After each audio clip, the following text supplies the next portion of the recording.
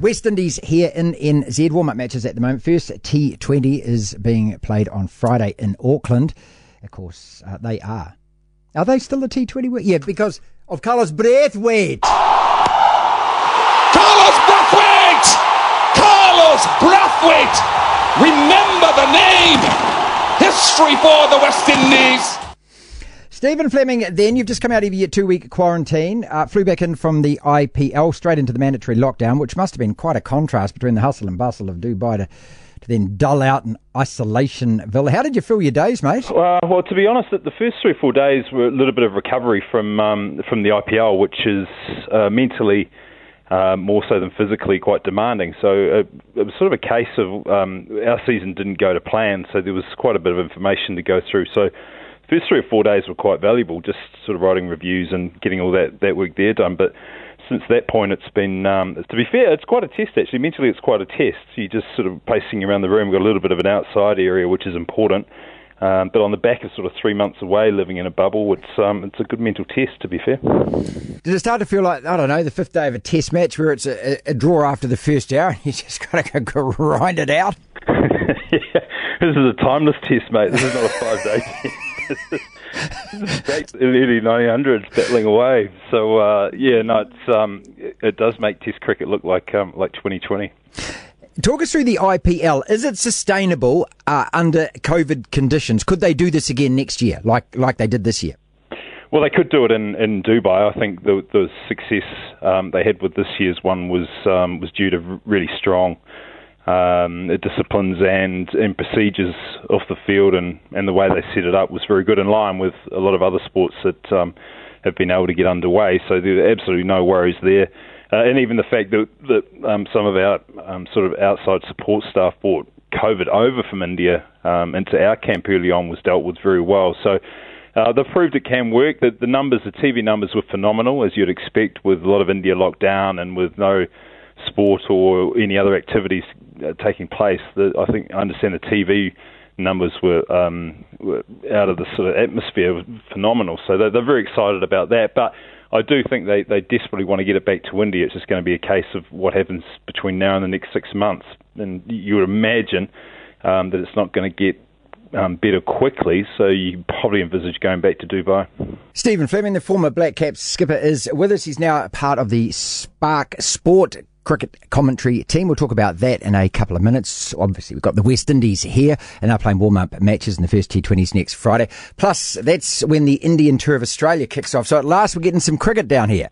Yeah, it's good. It's an excellent schedule. It's gone from a lot of it being in doubt to now quite a full schedule. So barring any further mishaps or anything going wrong, it should be a lot of cricket on TV, which is good. I think people have identified sport as being pretty important to keep their mind off some of the other things going on. So if it can play a part during the summer, then it's a bit of normality.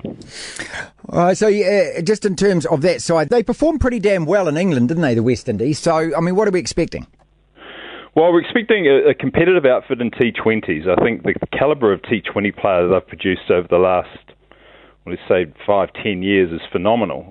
The likes of Pollard, who's leading this group of players here. They are missing a few. I think Andre Russell, Narayan and Bravo are some names that come to mind that are absolutely world-class. But Nicholas Pooran's one to watch out for. Hetmeyer's another one to watch out for. They're really dynamic, and their skill set at the moment as a group is very much suited to T20s, and they're going to be competitive in that space for a long time. Where they have advanced is in their test game under Jason Holder, who's a fine young test captain.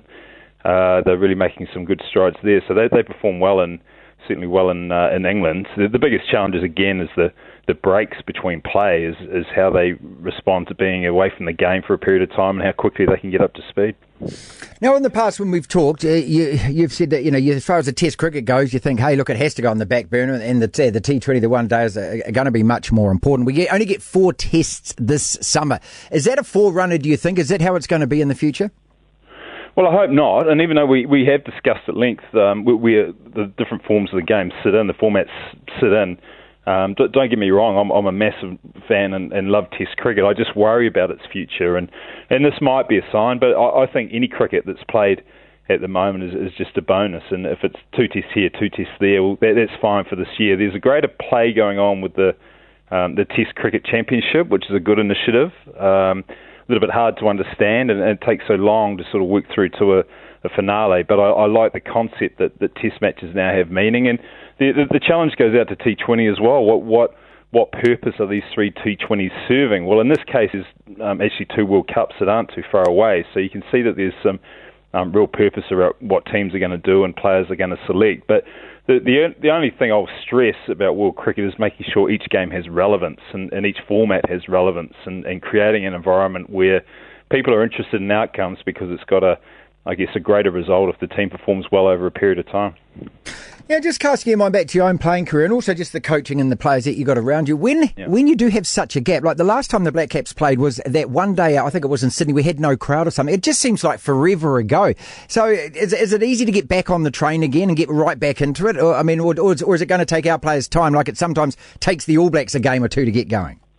Well, I think that's gone. I think the fact that we've been able to play domestic cricket is huge, and the fact that some of our key players have had high quality cricket in Dubai, even though it's only T20 cricket, looking at a sort of test preparation, it's still being on your feet, it's still training the same way, it's still getting used to the movements of the skills that they have to perform. What we found as an IPL side, and we're on the older side of the ledger, it just took a while for the players, just their bodies to get up to speed. We had a number of soft tissue injuries with calves and hamstrings being tested.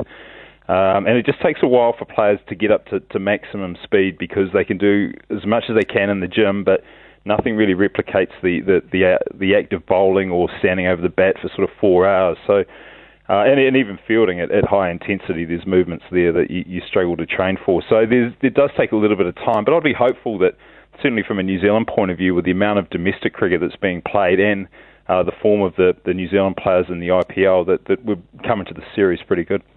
And this Australia-India is just an absolute blockbuster. I mean, it would be under any conditions, any circumstances, any time of the year.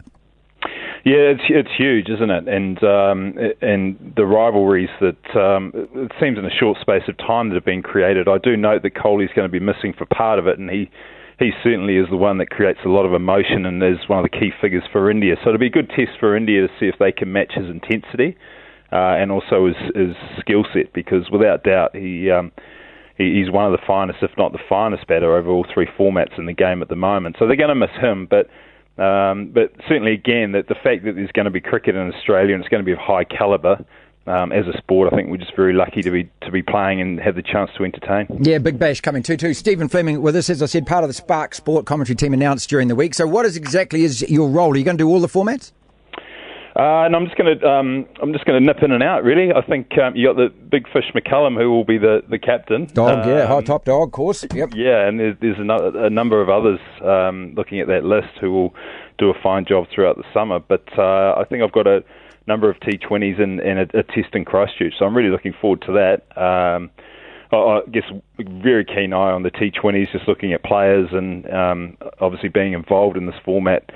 With the IPL, it gives you pretty good insight. So I'm looking forward to calling that and hopefully give some insights as to how the game is going and some of the sort of the finer points of the game that are now being coached and performed, especially around death bowling and the way people are approaching that and the hitting power and the way the game's evolved really quickly in the last sort of 24 to 18 months. So I'm really looking forward to that, and of course being back at Hagley Park for a test will be great. So I'm really looking forward to it. I haven't done a huge amount, a little bit in India and a little bit with Smithy and the boys when I finished playing. So there's a few skills for me to learn there as well. Is it something you've always wanted to do or not?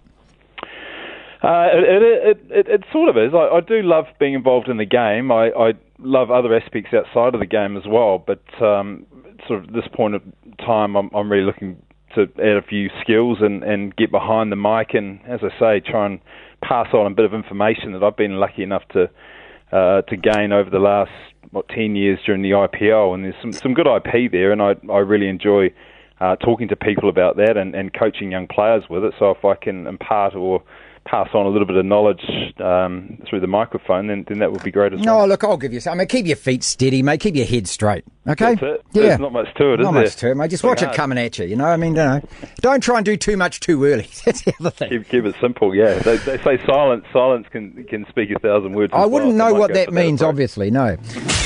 Martin Devlin. Hey, yeah, let's lose it! The Devlin Radio Show on News Talk ZB. Thank you, Flem. Just gone 21 to 3.